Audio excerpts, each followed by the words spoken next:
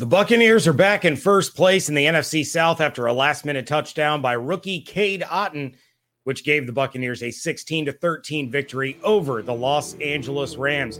I'll tell you why this is a great sign moving forward for a team that was desperate for a sign of life. Let's go. You are Locked On Buccaneers, your daily Tampa Bay Buccaneers podcast, part of the Locked On Podcast Network, your team every day.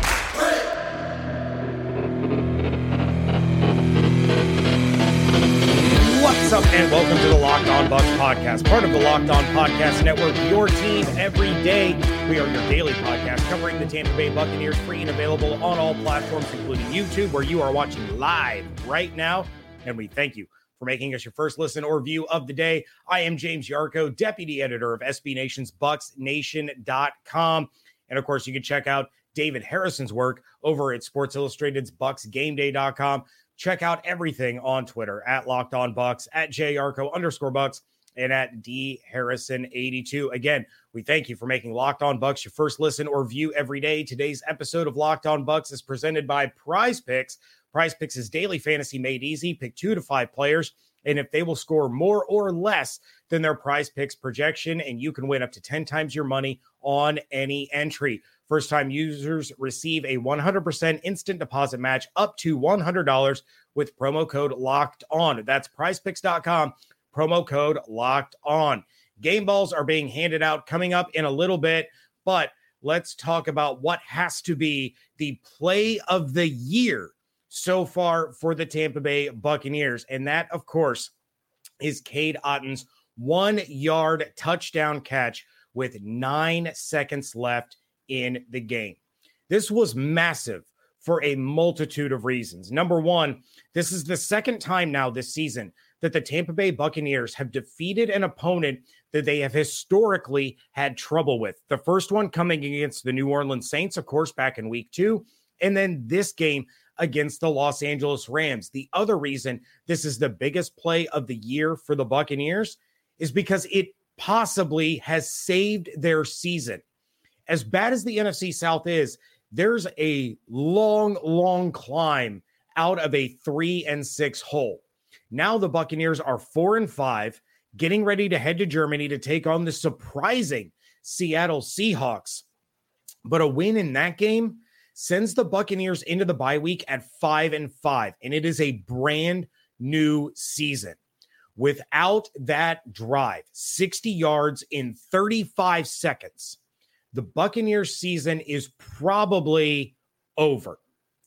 Cade Otton came up huge for this team in the game against the Los Angeles Rams. He led the team in receiving yards with 68. He had 6 targets, 5 catches, 68 yards, and not only the only touchdown for the Buccaneers in that game, but it's the only touchdown by a tight end for the Buccaneers this season. It's his first career touchdown, came on a game-winning drive from Tom Brady. And not only that, but a guy that I've been really hard on all year, a guy that I was hard on coming out of training camp. I had him not on my predictive 53-man roster. Scotty Miller was crucial in the fourth quarter. He had 8 targets, 7 receptions, 53 yards. The only target that he didn't catch was that ball that deflected off of his face mask that could have been a touchdown, giving the Bucs the lead, but also leaving a little under 2 minutes left for the Los Angeles Rams to be able to orchestrate a drive of their own. So, I don't know. Sometimes bad things are blessings in disguise.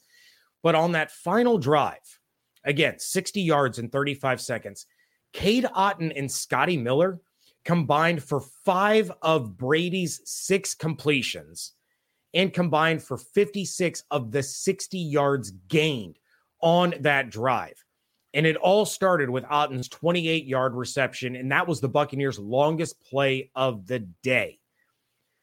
A ton of great things came out of that drive for the Buccaneers. I will talk about more of that coming up in just a moment, but I do want to get to the chat real quick. Tommy, I see you in there. I'm going to get to yours early. Don't worry, Ben.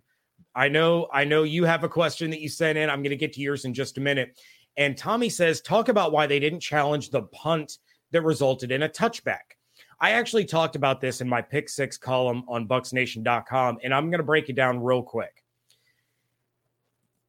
They probably would have won that challenge. It was so close, and it was really hard to tell, but it did look like there was enough green there that it would have resulted in an overturned spot of the ball. You know, the Rams are pinned inside their own 1 yard line. That's all well and good. However, not throwing that challenge flag might be the best decision that Todd Bowles has made all year, and I'm going to tell you why. We've seen plenty of challenges. A perfect example is the Bengals-Panthers game, also played this past Sunday, where Tyler Boyd caught a ball where it looked like he gained possession after the ball had crossed the plane, but he was falling out of the end zone.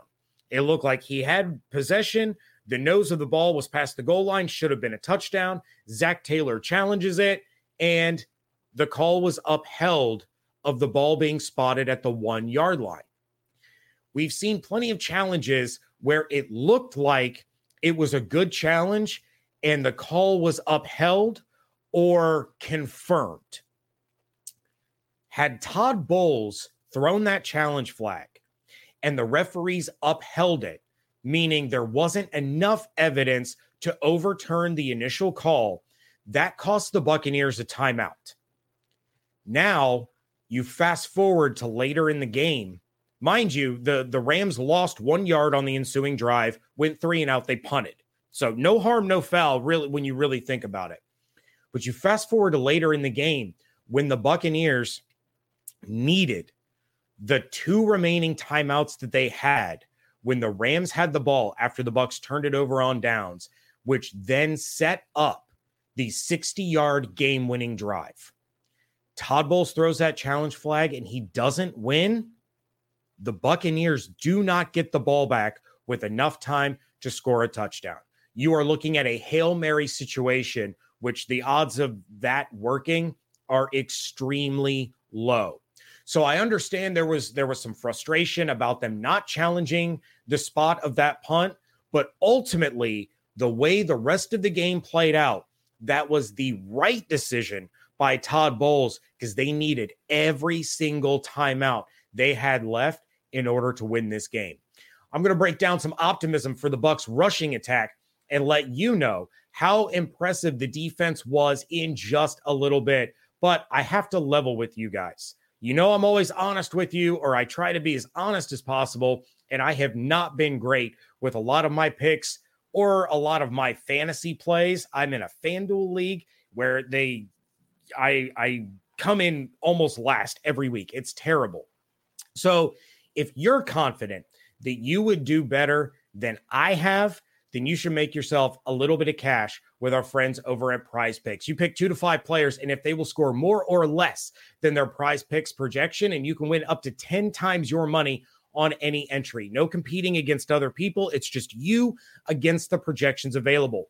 Prize Picks offers projections on any sport that you can watch, including the NFL, NBA, MLB, NHL, PGA, college football, men's and women's college basketball, MMA, boxing, Euro basketball, and much more. Safe and fast withdrawals and currently operational in over 30 states and Canada.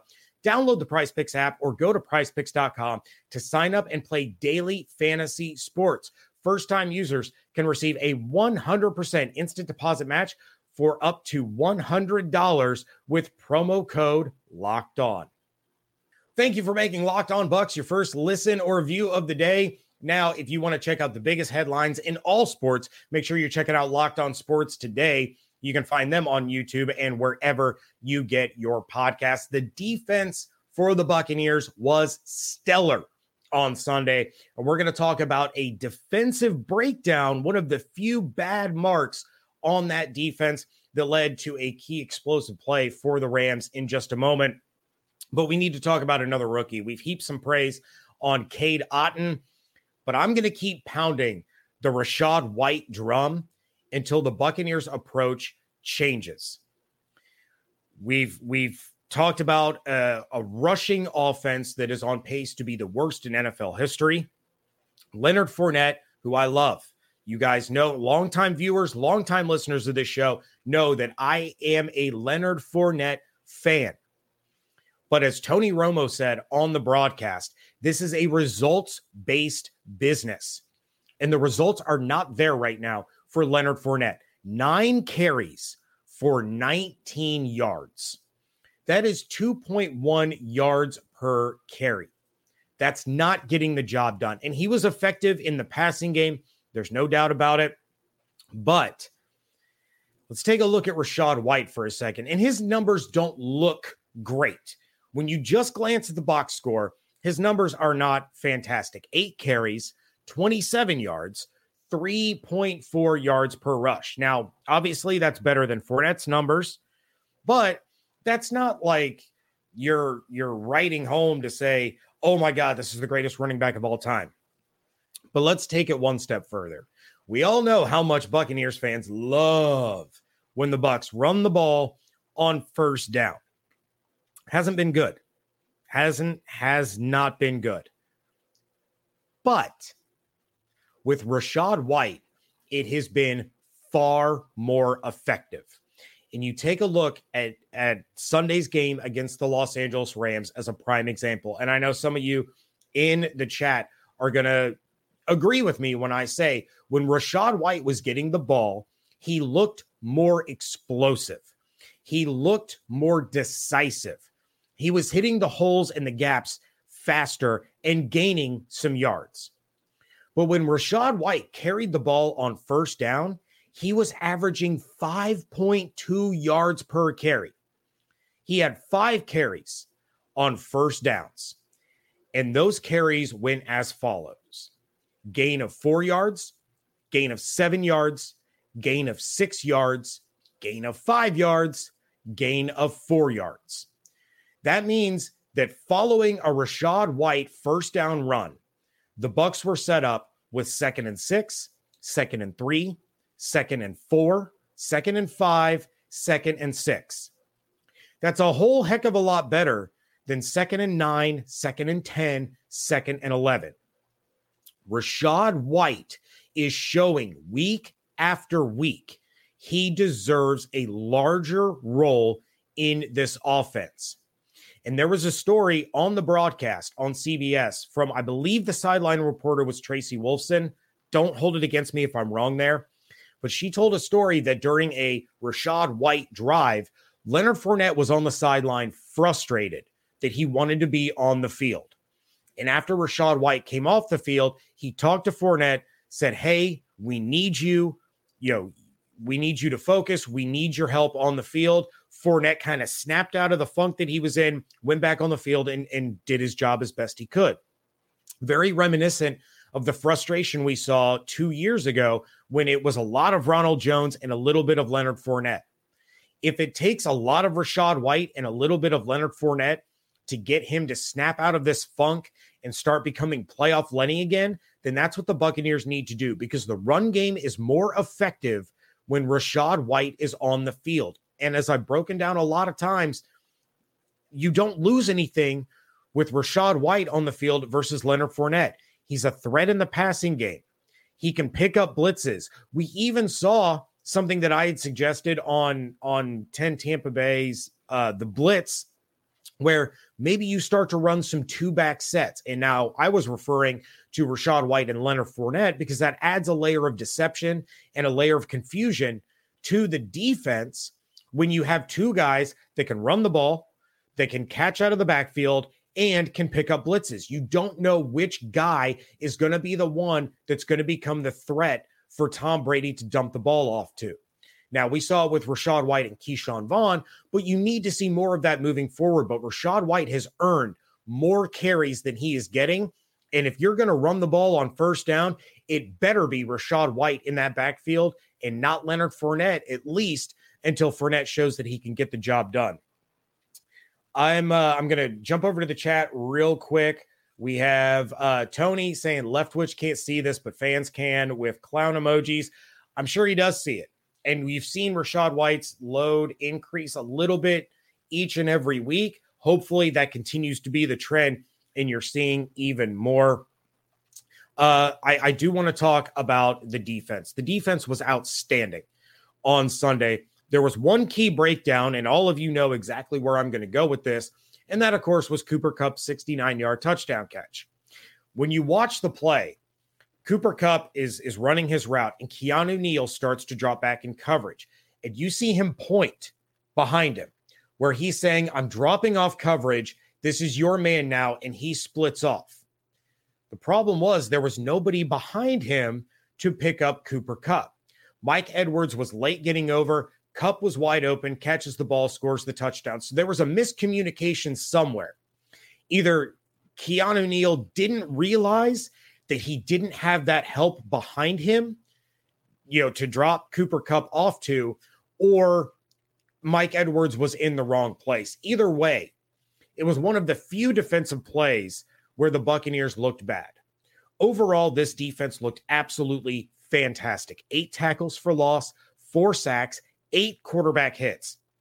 They held the Rams to 206 total yards.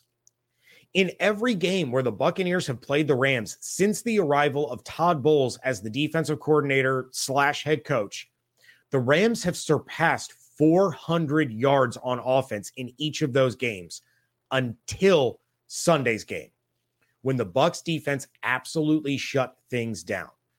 Matthew Stafford finished with a QBR of 32.2. That is not good. And for all the problems that we've seen over the course of that losing streak, especially in the second half with the Buccaneers getting off the field on third downs, the Rams were 4 for 15 on third down. Cooper Kupp had more yards than the rest of his teammates combined. That was a staunch and magnificent defensive performance from a team that was without Antoine Winfield Jr., that had a spotlight on Devin White for his recent struggles. Levante David summoned a vintage Levante David performance. Vita Vea was the best defensive lineman on the field in that game. Better than Aaron Donald, more disruptive than Aaron Donald in that game. That was the exact kind of performance that this Buccaneers team needed on the defensive side of the ball. And the defense has tried to keep the Bucs in games over the course of that losing streak. And the offense hasn't been holding up their end. And eventually the defense has fallen apart late in games. They played a full 60 minutes, had one really bad gaffe, and it was that touchdown to Cooper Kupp. They gave up a couple of other big plays, but they tightened up, held the Rams to field goals, and put on a clinic. That was arguably their best defensive performance of the year. The wheels never fell off. They never got gassed. It was a complete performance from the defense. I cannot say enough good things about the way they handled that game. We are going to pass out some well-deserved game balls here in just a minute. And did I whiff on my Buffalo Bills pick? For those of you that listened to the Friday show, I said take the Bills minus the 11.5. They are going to dominate the Jets. David is much smarter than I am, and he took the Jets with the points.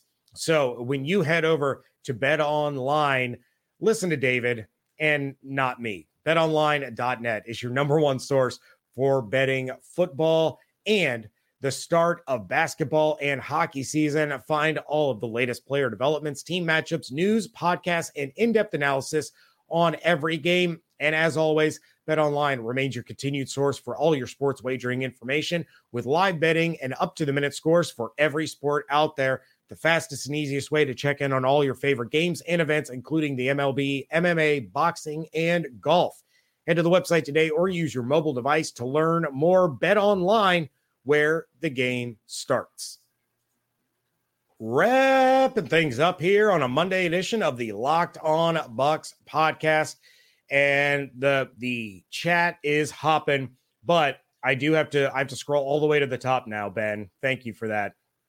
But Ben, he said before the show even started I submitted a question via Twitter yesterday. Any chance you can cover it? Thanks. Ben, I got you, buddy. So Ben tweeted to me yesterday, you're probably fed up with all the hashtag fire Leftwich rants, but seriously, if the Bucs lose today and only put 2 field goals in, what are the chances he gets fired tomorrow? Honestly asking, this is disgusting and I'm sick of it. Now, obviously, everybody in the chat, relax. Ben sent that to me during the game. So some frustration was creeping in.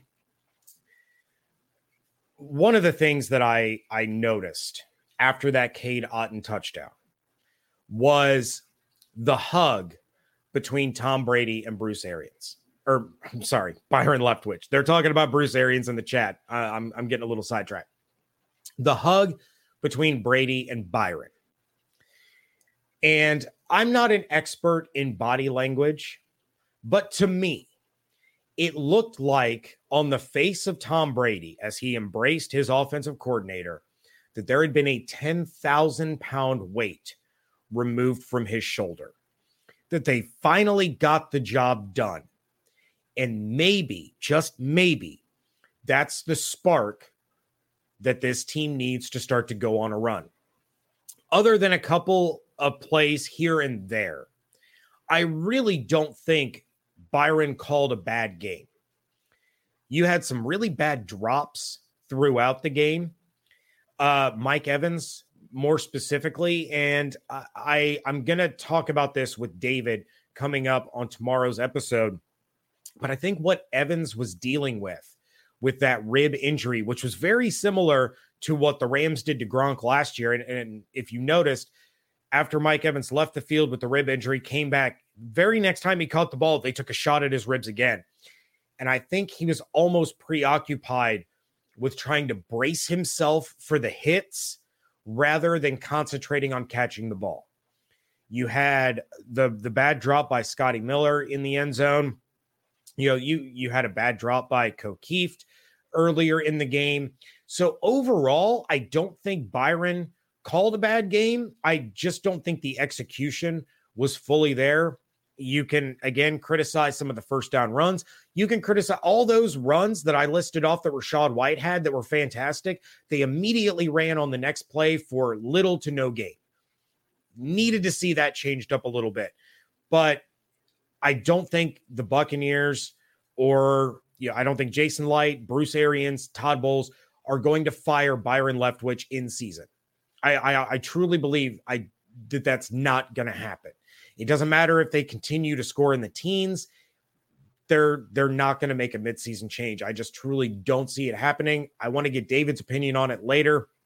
Let him talk about it a little bit, but it's time to pass out some game balls. It's been a while since we've done this, since we only do it for wins, but player of the game for me, you guys already know, it is one of my favorite people on this team. I've been pumping his tires for a while. Rookie tight end Cade Otton, 5 receptions on 6 targets for a team-high 68 yards. And, of course, the game-winning touchdown. My next game ball is going to go to a game record. Tony Romo started calling him the bully.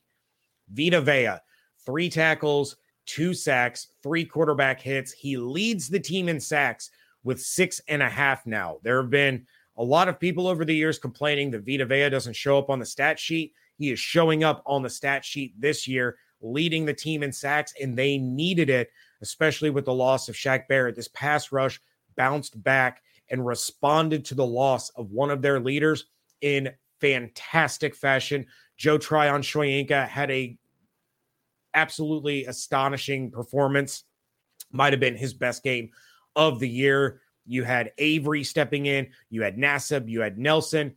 You had Nacho coming in with a sack. Really, the front 7 rallied around one another, and they played their butts off for Shaq Barrett, who cannot be there for them for the rest of the season.